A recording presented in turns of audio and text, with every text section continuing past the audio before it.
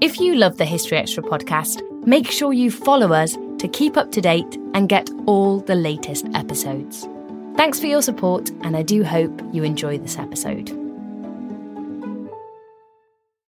This episode is brought to you by Indeed. We're driven by the search for better, but when it comes to hiring, the best way to search for a candidate isn't to search at all. Don't search, match with Indeed. Use Indeed for scheduling, screening, and messaging so you can connect with candidates faster. And listeners of this show will get a $75 sponsored job credit to get your jobs more visibility at Indeed.com/historyextra. Just go to Indeed.com/historyextra right now and support our show by saying you heard about Indeed on this podcast. Terms and conditions apply. Need to hire? You need Indeed.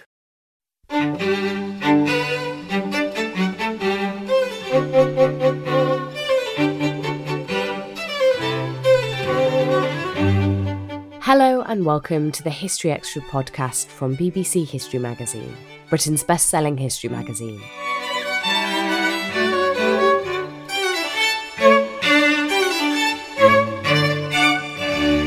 I'm Ellie Cawthorne. The 13th of November 1002 saw the St Brice's Day massacre, in which Danes living in England were killed, apparently on the orders of King Ethelred. But the extent of the violence and the motivation behind it continues to be much debated by historians. Dr. Benjamin Saville of Trinity College Dublin has recently published an article exploring whether the massacre may have been planned specifically for the feast day of St Brice. He spoke to our content director, David Musgrove, to outline his new theory. Ben, thank you for joining us. Can you give us a sense of the bare bones of the St Brice's Day massacre story? What happened?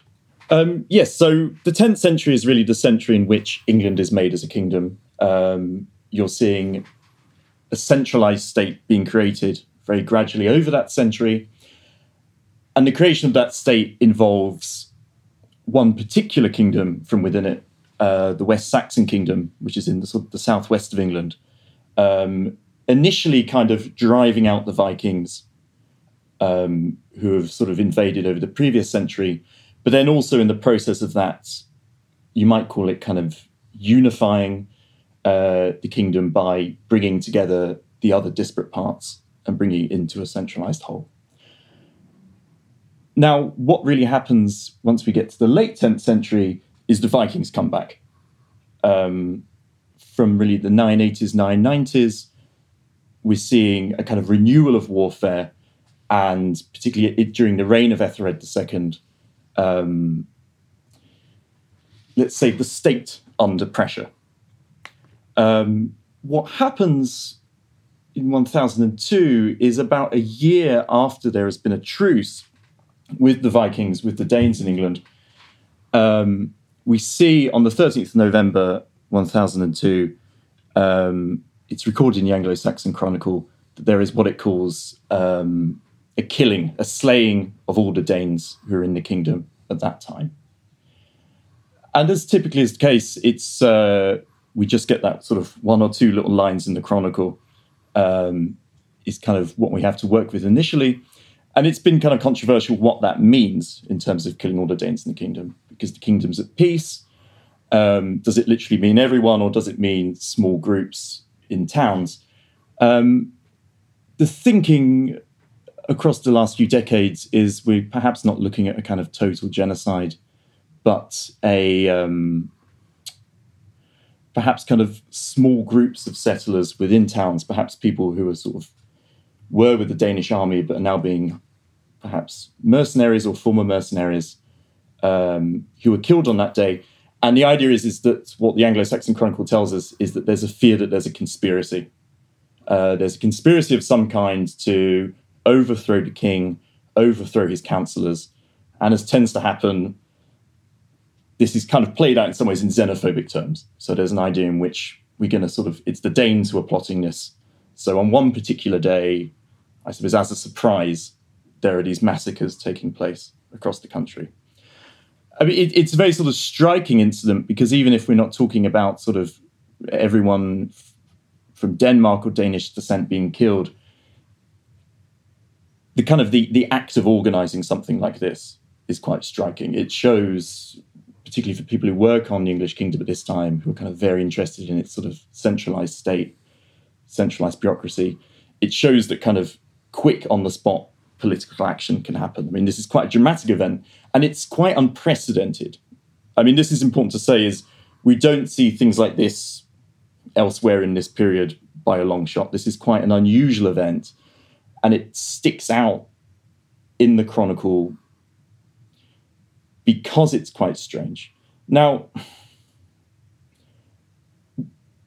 we do have some other evidence that shows this isn't just one sort of scribe writing away and getting carried away with things. There's a charter from a couple of years later, so a kind of a legal document for a church from the year 1004 for Oxford, which describes what looks like this event in Oxford. The king is granting, I think, lands to a church, St. Friedeswide's in Oxford, and is saying it is well known that a couple of years ago, an order went out to kind of drive the Danes out of the country. And he says that in this town in Oxford, some Danes kind of fled to the church for sanctuary. And in the process, the townspeople, who were the people who seemed to be given the job of kind of hunting them down and killing them, they burned down the church as a way of sort of driving them out from that sanctuary. And so the charter mentions this because they're rebuilding the church, as it were. So they need to kind of donate to it again. So that kind of gives us proof that something like this did happen, and it gives a kind of local snapshot of what was going on. And then a third set of evidence that's more recent is that there are kind of bodies found from this period that show kind of mass, probably kind of public execution and burial of sort of Danish men. And in particular, in a way that just works very nicely, is one of these finds was from within Oxford. So in a kind of what seems to be a sort of a former sort of pagan site outside the town, they were discovered when people doing some building works in Oxford College. They discovered beneath the ground sort of all these kind of what seem to be sort of ritually executed groups of men. And that seems to be related to the thing we read before about this thing happening in Oxford with people being chased down and burnt out of the church and then killed. And that seems as well to relate to this bigger issue that there was this major massacre taking place on this day. Now, I mean, some of the work on this, it's important to bear in mind that this happens during the reign of Athelred the Unready, who's king from 978 to 1016. And traditionally, Ethelred has been seen as kind of hapless, that he's the kind of guy who sort of loses the great gains of the English kingdom as it's created in the 10th century. And particularly since the 1970s, 1980s, through the work of Simon Keynes and Pauline Stafford, more recently Levi Roche, that idea has come under a lot of revision. Athelred is seen as kind of reasonably strong king who does manage to hold on for decades.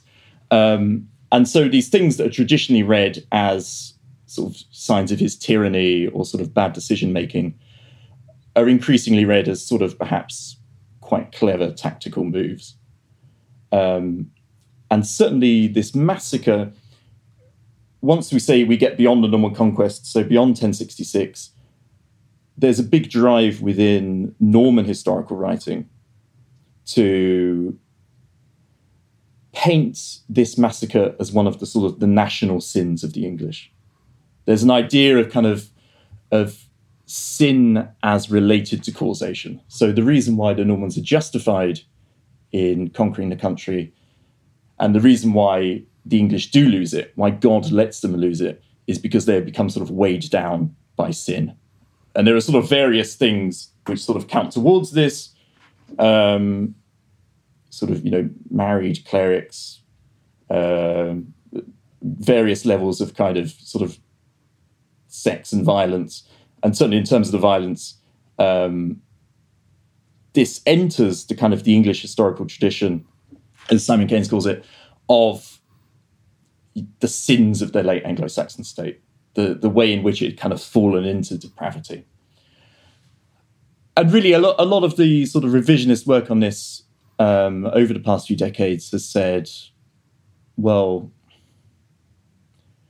perhaps this is a sort of strategic killing of conspirators or potential conspirators. It's only in that later tradition it becomes seen as sort of part of the depravity of the age. And from there, it's kind of entered sort of early modern and modern historical writing. It's one of the big things you learn about if you're doing a sort of a module on Anglo-Saxon studies at university. It's one of the sort of key things in the master narrative. And so there's been a degree to which over recent years people have been a bit reticent to perhaps call it a massacre per se. But I suppose what we have to think about it is it can be read either way. And clearly this is a kind of exceptional and very bloody and very strange act. And the fact this one thing that happens on one day sticks out in our sources and is remembered decades later and then is remembered kind of centuries later means that we do kind of have to take it seriously as something that's very violent and something very problematic. And by problematic, I mean there is surely a consciousness at the time that this needs to be handled and communicated in such a way that it will not be read as a massacre, that it will be read as sort of legitimate state violence. And I suppose my anger with this article is saying that we all know it's kind of called the St. Brice's Day Massacre, thinking about, okay, less arguing about the massacre side, but thinking about the St. Brice's element. Because the Anglo-Saxon Chronicle says this happened on the feast of St. Brictius, St. Brice, because there was a conspiracy to overthrow the king and his councillors. And so what I'm partly thinking of with this is, did it happen on that day for a reason? Is that partly how this plays out? And I just want to drill into this idea of Danes and Danishness a bit, if we can, as well. So, as you described in your introduction, so this is all about the West Saxon kingdom kind of developing into the English kingdom, and you take it back to King Alfred the Great and his battles against the Vikings in the 9th century, and then that follows through to Athelstan and his attempts to sort of unify Britain, perhaps in the 10th century, and then on we go to Ethelred, this king who, as you've described, has been sort of subject to a bit of a reassessment recently.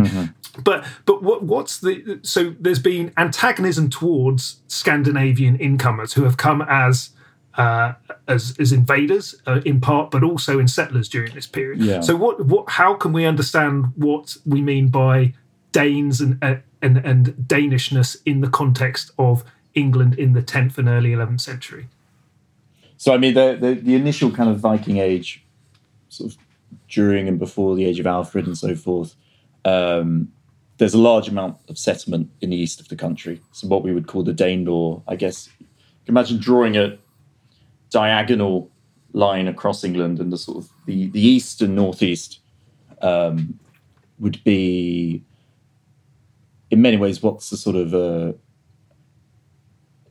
it's arguable the degree to which it's taking place, but in many ways becomes kind of more culturally Scandinavian as a result of that settlement.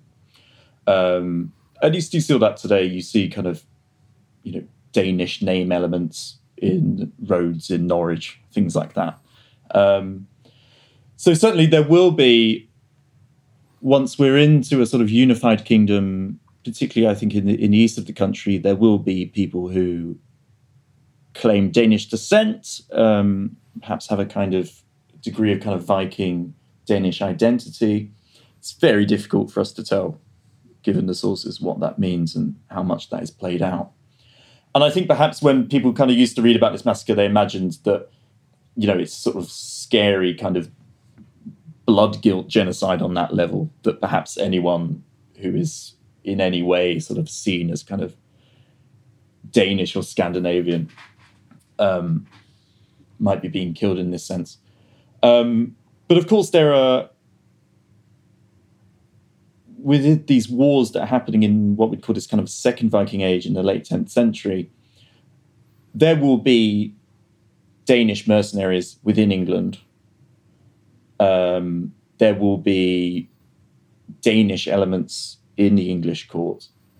So there will also be people in the country, it seems, who are sort of, I suppose, kind of like more obviously from Denmark and kind of related to the politics over there and kind of perhaps associated in some people's imagination with the most recent wave of invasions, who were probably quite distinct from, say, the sort of whatever generation later settled communities within the East.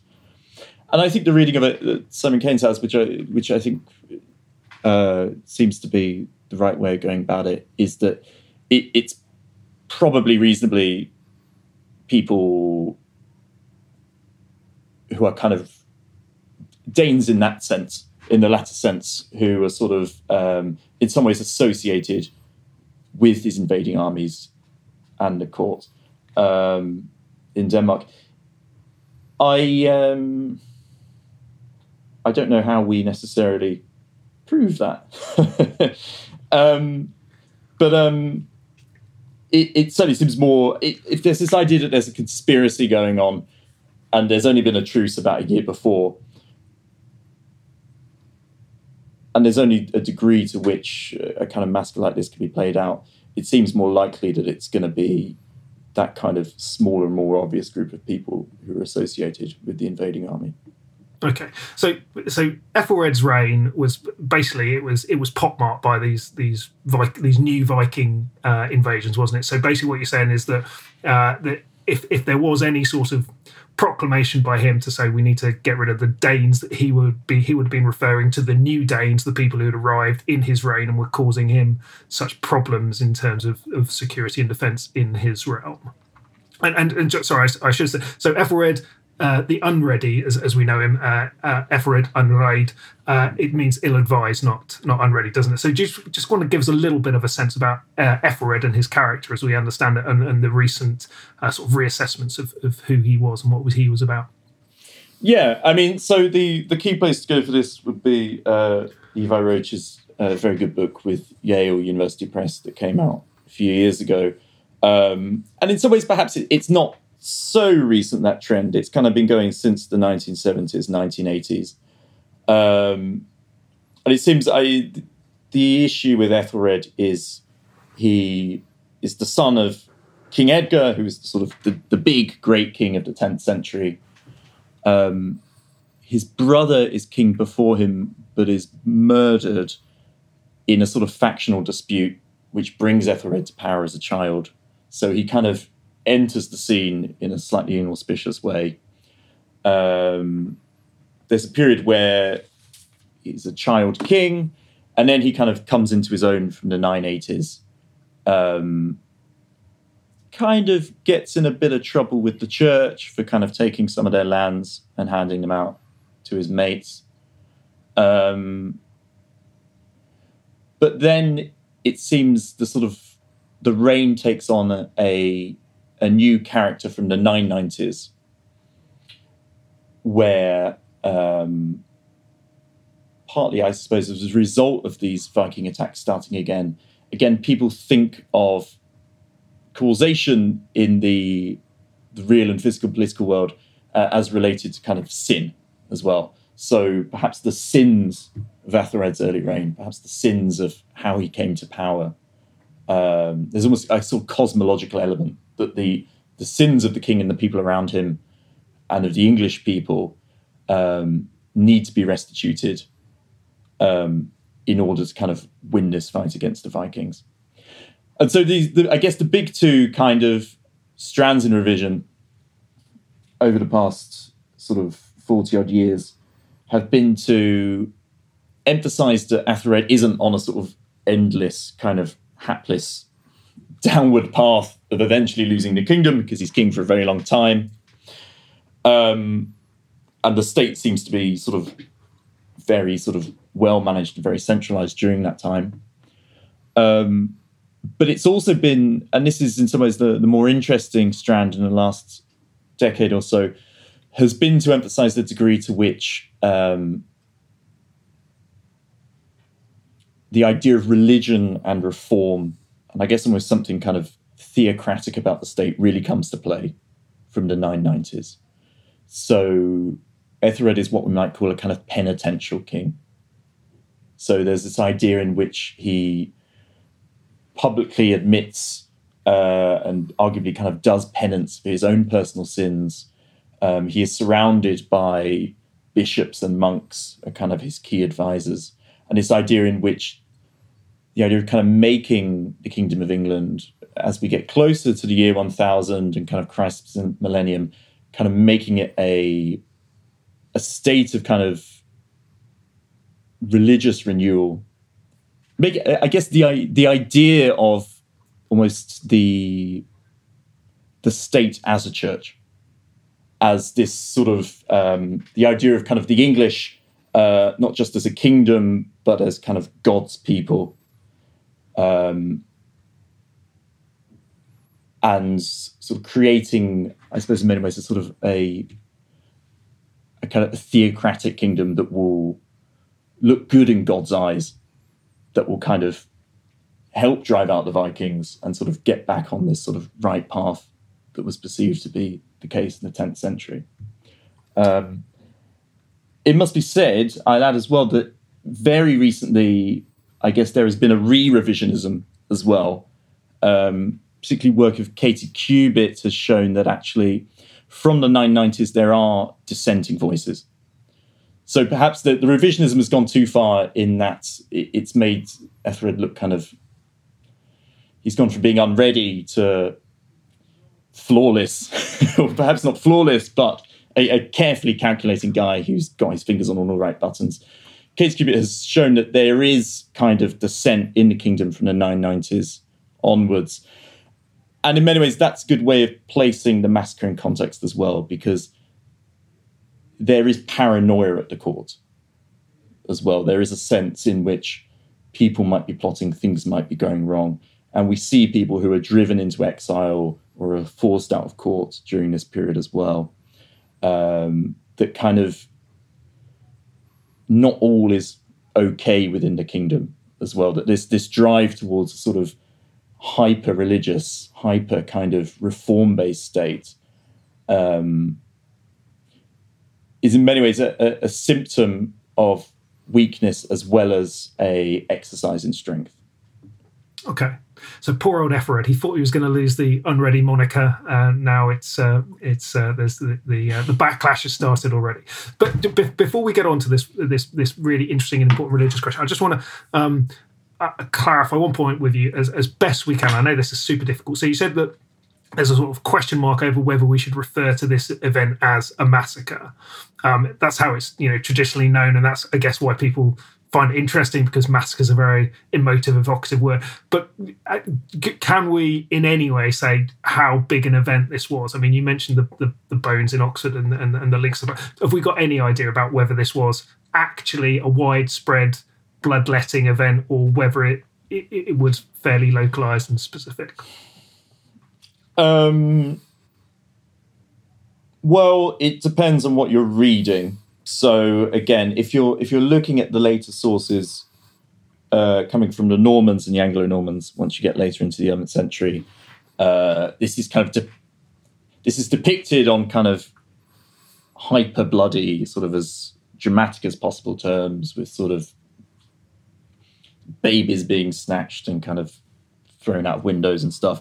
And it's kind of happening all across the nation. And the King of Denmark himself, the idea is it's what drives him to sort of invade again, because it kind of members of his family get killed in this as well. Really, I mean, our evidence for it is a really concrete evidence for it is just what we see in Oxford. But I suppose the point to make is the fact that this gets its own big entry in the Chronicle, which is pretty laconic most of the time, signifies that this is a serious event. And at least in the Chronicle, they phrase it as something that applies to the kingdom at large. And at least I think in the Oxford Charter, it said it's very well known that this thing happened in the kingdom at large, that this is at least treated as a kingdom-wide national event. And I guess that's the point that I find more important rather than saying, is it massacre, is it not? Because that's, it's obviously subjective, and maybe you get into slightly dodgy territory by down-talking massacres. I think what's more important is that this clearly plays a significant role in public memory. That whether it's whatever size it is perceived as significant. And in many ways, that's the sort of the key point to run with. Got it. And for any listeners who are wondering about this Anglo-Saxon chronicle that we've referenced, listen back to the History Extra archive for a chat I did with Pauline Stafford about that last year for chapter and verse on that topic. So look, we've covered the word massacre. And we've covered the context of this event. We haven't really talked about St. Bryce and his day, so we need to bring him in to fully understand this topic. So who was St. Bryce, St. Brictius, and what do we know about his day? Well, so that's the side of it that's tended to get less attention. So Bryce, I suppose, is the anglicised version. St. Bryce is Bishop Brictius, who is the successor to St. Martin of Tours. And St. Martin of Tours is one of the sort of the key super saints of the sort of the Gallic, the French tradition. So what's the period here when those guys operated? Yeah, so he dies, Martin dies in 397. So we're kind of in very late Roman period. And Bryce is a funny one because he is his kind of unwanted, unloved successor. We know about him from a historian called Gregory of Tours, who's writing about 150, 200 years later. And Gregory tells us that even Martin doesn't like Bryce. And Bryce is, when he's kind of Martin's kind of deacon, his kind of undercleric in the bishopric of Tours, he's kind of always chatting back and stuff, and he's sort of not a perfect member of his clergy. And it seems that sort of Martin seems to make him his successor as a curse. Almost as a punishment, he will become the bishop after him, because he knows that he'll face kind of great tribulations. And what happens in the way Gregory of Tours tells it is that sort of St. Bryce, he holds on to the bishopric.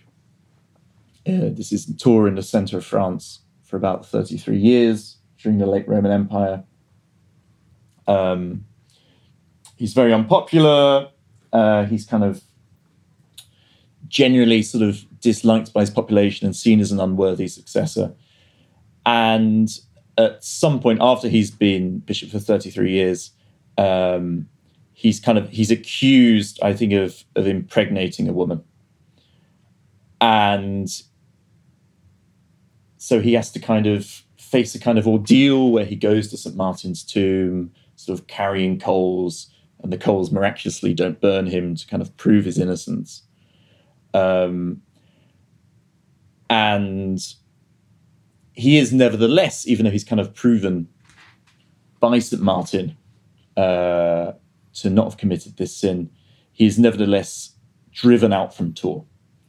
And Gregory of Tours tells it, he says there is a conspiracy against him by the people within the population to get rid of their just leader who's placed there by God.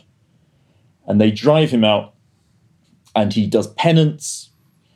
And after 7 years, he kind of triumphantly returns, and his sort of usurpers are out of the way, and he takes power again. And he's kind of weird as a saint, because saints are usually sort of consistently holy throughout their lives. There aren't real problems. Kind of Bryce, he's kind of, Gregory sort of paints him as sort of very problematic, but sort of who pulls it together at the last minute through this penance and is put in his rightful place by God. The way Gregory tells it, he definitely he thinks of the population of Tor as more problematic than Bryce because they're going up against kind of God's leader, against the sort of anointed. But Bryce himself doesn't get too good a write-up. Now, what's interesting is that Gregory is writing that sort of within a historical work. That chapter where he's writing about that gets, over the centuries, it gets taken out of that historical text and made into a saint's life, which doesn't have an author. And as a saint's life, I guess the story itself doesn't change, but it changes the nature of the story because you actually have a very peculiar saint, a saint who is a political leader, who is sinful in his youth, who is faced by conspiracy by his people, and who does penance to make a comeback and sort of take back control. And I suppose what's funny about St. Bryce is that he's never one of the sort of big super saints, which is why most of us haven't heard of him. But he is, by the sort of 9th, 10th century, recognized across most of Europe because his name has a saint's day, which is on the 13th of November, which is 2 days after St. Martin on the 11th of November. And it seems that he just has that day there 2 days later because of association of Martin. So he's kind of, he's backed up by the Martinian tradition. But it means that you have this funny situation where someone who's actually quite a peculiar saint is nevertheless universally recognized on that particular day across much of Europe. That on that particular day, his name will come up in the liturgy. His name will be recited when people recite those saints' lives. People will date things to that day. So this quite peculiar saint, in many ways, kind of enters general public consciousness. Still to come on the History Extra podcast. This is about memory, but it's also about action on the day. Because Anglo-Saxon England is very centralised, very well organised, unusually so for this period, but it doesn't have a Gestapo or anything. And I think often when people read about this, they imagine kind of secret police going out in the night to sort of kill these people.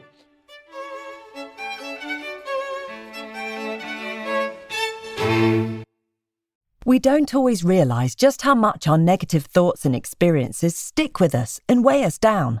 You may find your brain constantly running through a highlight reel of bad moments. That comment your friend made last week that hurt your feelings. That frustrating thing your mum does. Or that silly thing you said in a meeting. Maybe it's time to get it all off your chest. Whether it's a tiny annoyance or something much bigger. Talking about it can give you some relief and lead you to a potential solution. That's where therapy comes in. It's a safe space to share whatever's weighing you down and learn to process it, so your internal highlight reel can focus on the good stuff. And BetterHelp offers affordable online therapy on a schedule that works for you. Connect with a licensed therapist by text, phone, or video call. Start the process in minutes and switch therapists anytime. Let it out with BetterHelp. Visit betterhelp.com/historyextra today to get 10% off your first month. That's BetterHelp, HELP.com/historyextra. This episode is brought to you by Indeed. We're driven by the search for better, but when it comes to hiring, the best way to search for a candidate isn't to search at all. Don't search, match with Indeed. Use Indeed for scheduling, screening, and messaging so you can connect with candidates faster. And listeners of this show will get a $75 sponsored job credit to get your jobs more visibility at Indeed.com/historyextra. Just go to Indeed.com/historyextra right now and support our show by saying you heard about Indeed on this podcast. Terms and conditions apply. Need to hire? You need Indeed. So he does seem like a pretty random sort of chap to be recognised and remembered in 10th and 11th century England. But as you say, he features in the liturgy. Actually, perhaps we should just you've used the word liturgy. What does that mean? The liturgy is essentially the text of church performances on any given day. So the saints whose names are read out, the saints whose names are invoked in services, and the saints whose lives will be read out within church on any particular day. And it's important to realise that's a pervasive part of political life as well, that people will be... We know that sort of... When we talk about Ethelred and his government and his councillors, we're talking about people who are... Many of them are bishops, many of them are monks, and when they get together to meet, they will have mass. They love mass, get together, have a big service, and invoke the intercession of the saints who are relevant to that particular day. So liturgy is a way in which, I suppose, the Christian past bleeds into the political present through the invocation of these stories, through these names, every day across this cycle every year. And so the annual calendar is peppered with these days, isn't it? There's that you can't go too far in a month without coming across a Saint's Day. Yeah, and what's important about that is once we're getting into this period, 9th, 10th century, that is much more concrete than it used to be. So we know from the very, very earliest church, the age of the Roman Empire and the martyrs, people celebrate the anniversary of saints' days, usually the day on which they died, sometimes the day on which they're buried. But there are local traditions everywhere which are very different, and they often kind of contradict themselves. It's sort of very messy. What's happening once you're getting into really the 8th, 9th, 10th century is that the sort of the physical books people will have that says whose day is on which day begin to become more standardized. So there will be a more kind of general kind of consensus and sort of public knowledge of whose day that is. So it kind of increasingly, I suppose, it becomes unavoidable that it means whatever you do on any particular day will potentially be in some ways influenced both by, I suppose, the historical memory and the stories about that saint, but potentially also their intercession, because these saints, it's not just kind of flowery memorialization. The saints have power after death. And in the liturgy, you kind of invoke their names to kind of intercede with you, with God. So it also means potentially what happens on any given day, the saint has a role to play in it as well. Right. So what you're arguing in your article, as I understand it, is that this act of political theatre violence that occurred on St. Brice's Day, on the 13th of November, was potentially deliberately chosen to happen on that day because Ethelred or Ethelred's advisors wished to draw some sort of parallel between the King Ethelred in the 10th, 11th century and this rather enigmatic, slightly low-level saint from 600, 700 years previously. Yeah, so as we said before, we're getting this movement really from the 990s in England, where there is a much bigger emphasis on the role of religion, the role of religious reform, and also increasingly the cult of saints within political life as a way of kind of shoring up the state, giving it an identity, and winning God's favour. And actually, there are ways in which Athelred's own career and kind of where he's at by the year 1002, at least as it's understood by contemporary scholarship, has some parallels with the story of St. Brice as it would have been understood by that same period. And it's important to say it because those parallels work with St. Brice, but not really with any other saints, because St. Brice is so weird. So one big thing with Ethelred's reign is that he has this kind of mid-career. His kind of early years of his career, he's sort of getting in a bit of trouble with the church, maybe by sort of giving all their stuff away. Then the Viking raids start. So they say, well, that was probably as a result of that. So there's a kind of shoring up of the kingdom and a shoring up of that religious image, which involves sort of doing penance within that period. Now, that idea of a sort of a wayward youth and then a kind of mid-career restitution it doesn't really have any parallels in the sort of conventional lives of the saints, but it's exactly what we see with St. Brictius. And actually, I mean, it's possible as well that in 1002, Athelred is 33 years old, which is supposed to be Christ's age when he dies, which is also the year in the episcopate of Brictius that he has this kind of midlife turnaround. So this idea of a kind of a bad boy come good is quite unusual within the cult of the saints, but it is particularly a feature of the life of Brictius. Something else is the issue of kind of succession and fallen standards. So Brictius, Bryce's big problem is that St. Martin, the guy just before him, is like the best French saint ever. And he's sort of a quite bit of a sort of a disappointing follow-up, and things aren't going so well in Tours once he takes power. And actually, you're seeing a similar thing with Ethelred. The big problem for him is that his father Edgar is kind of such a kind of key heroic figure in the English kingdom, and particularly within the kind of reform of its church, that a lot of sort of Ethelred's image problems are based on his, being a great man's lesser son in terms of that succession.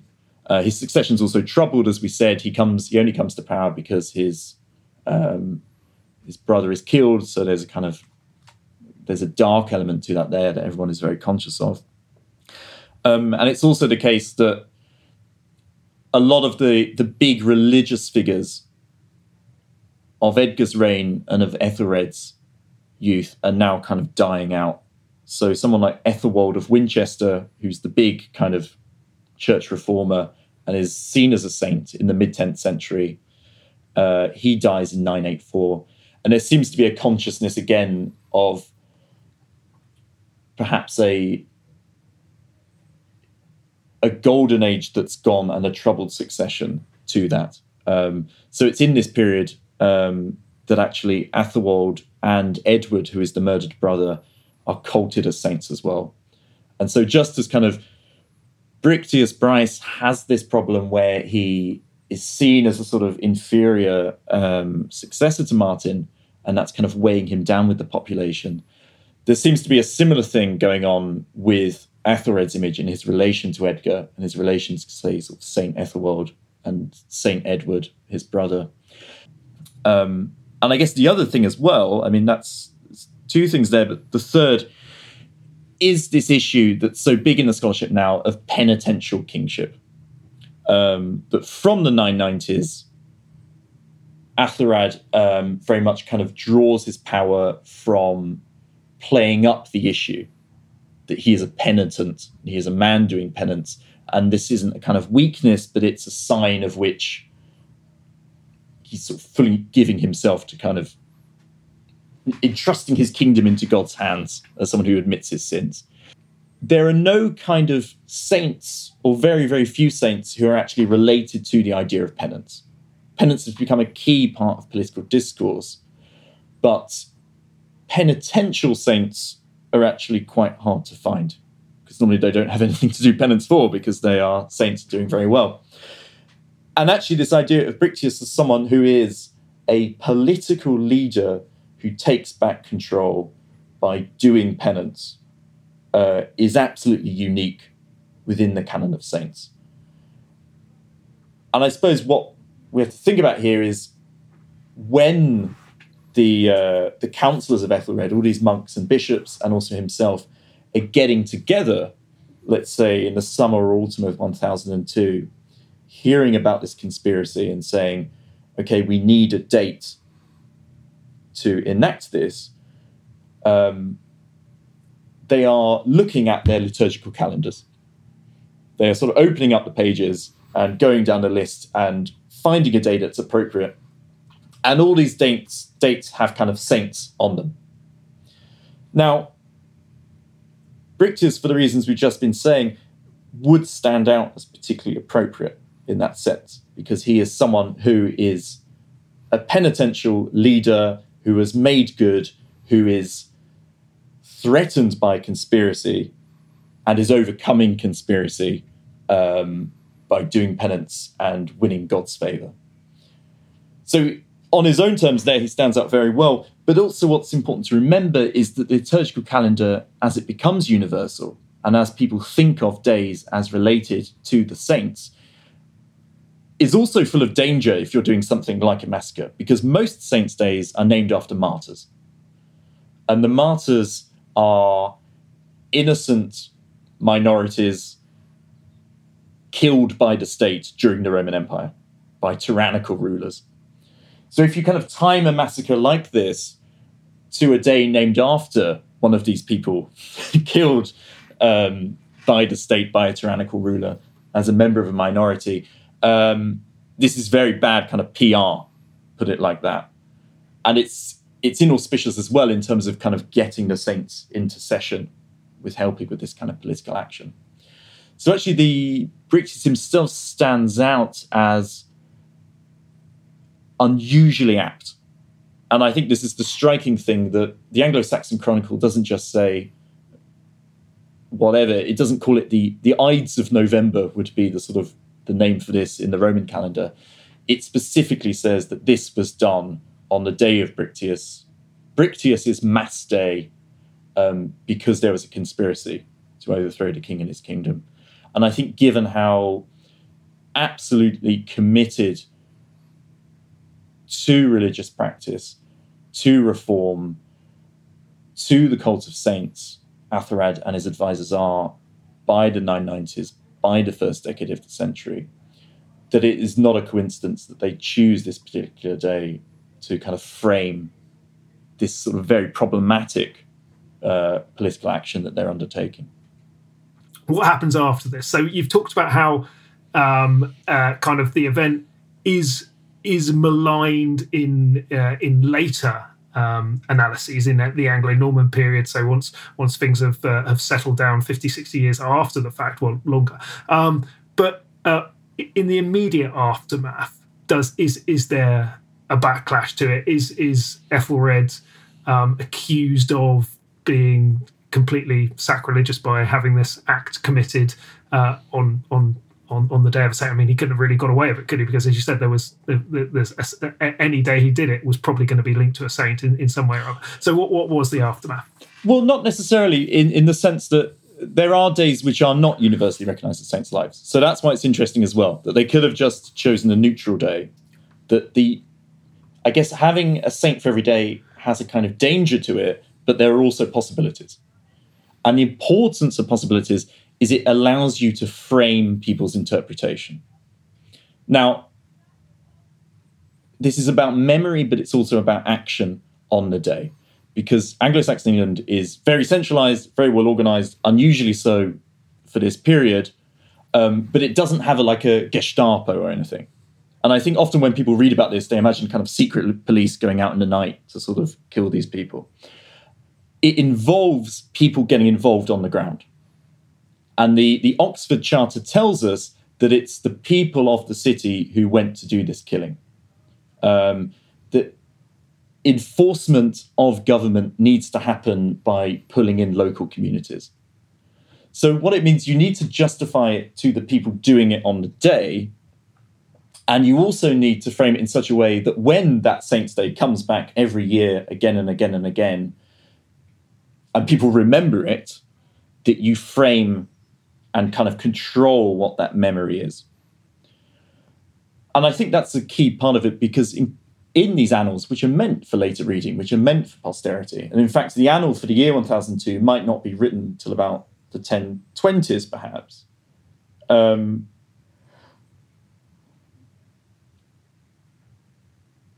You need to make this not look like violence. Now, I know that sounds silly because it is violence. We talked about, is it a massacre? Whatever.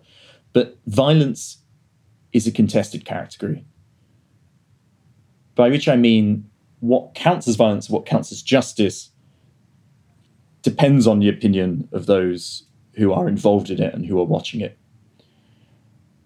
And I think what's really important to this act is this idea that it is not, perhaps as far as we can tell, explicitly framed as violence, as a massacre at the time. It's seen as justice because of the way that meaning is controlled, by framing it within a certain day, by kind of locating it within a saint's day that imbues meaning to an act in which you don't want too much free, independent interpretation going on. You want to settle down on what it could be read as.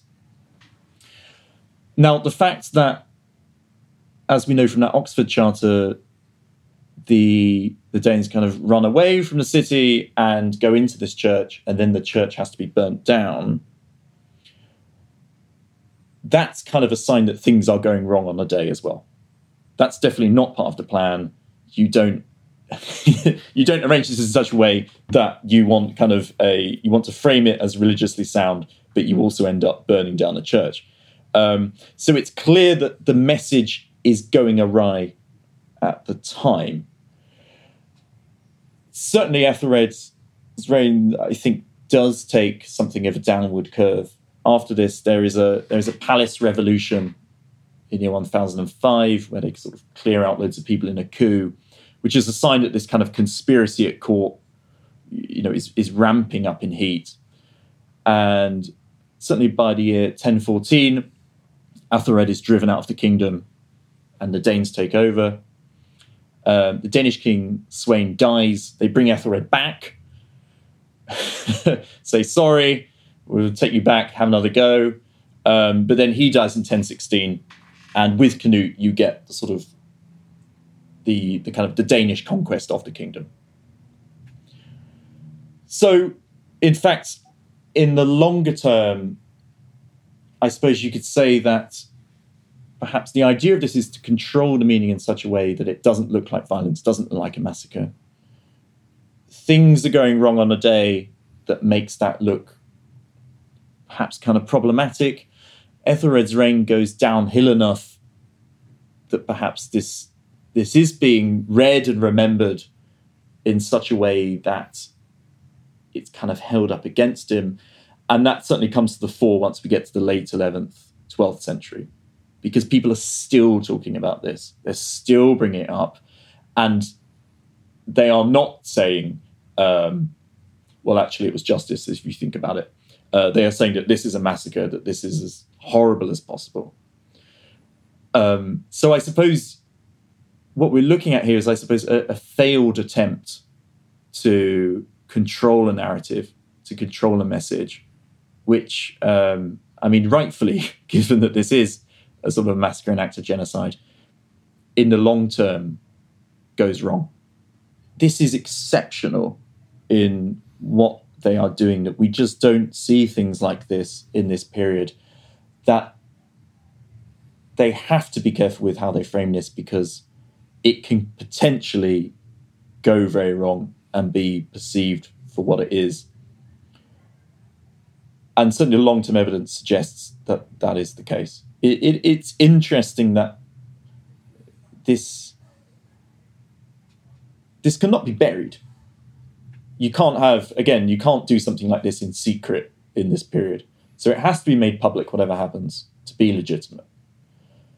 What's interesting is it isn't then made legitimate and sort of fades into the sort of the background of time.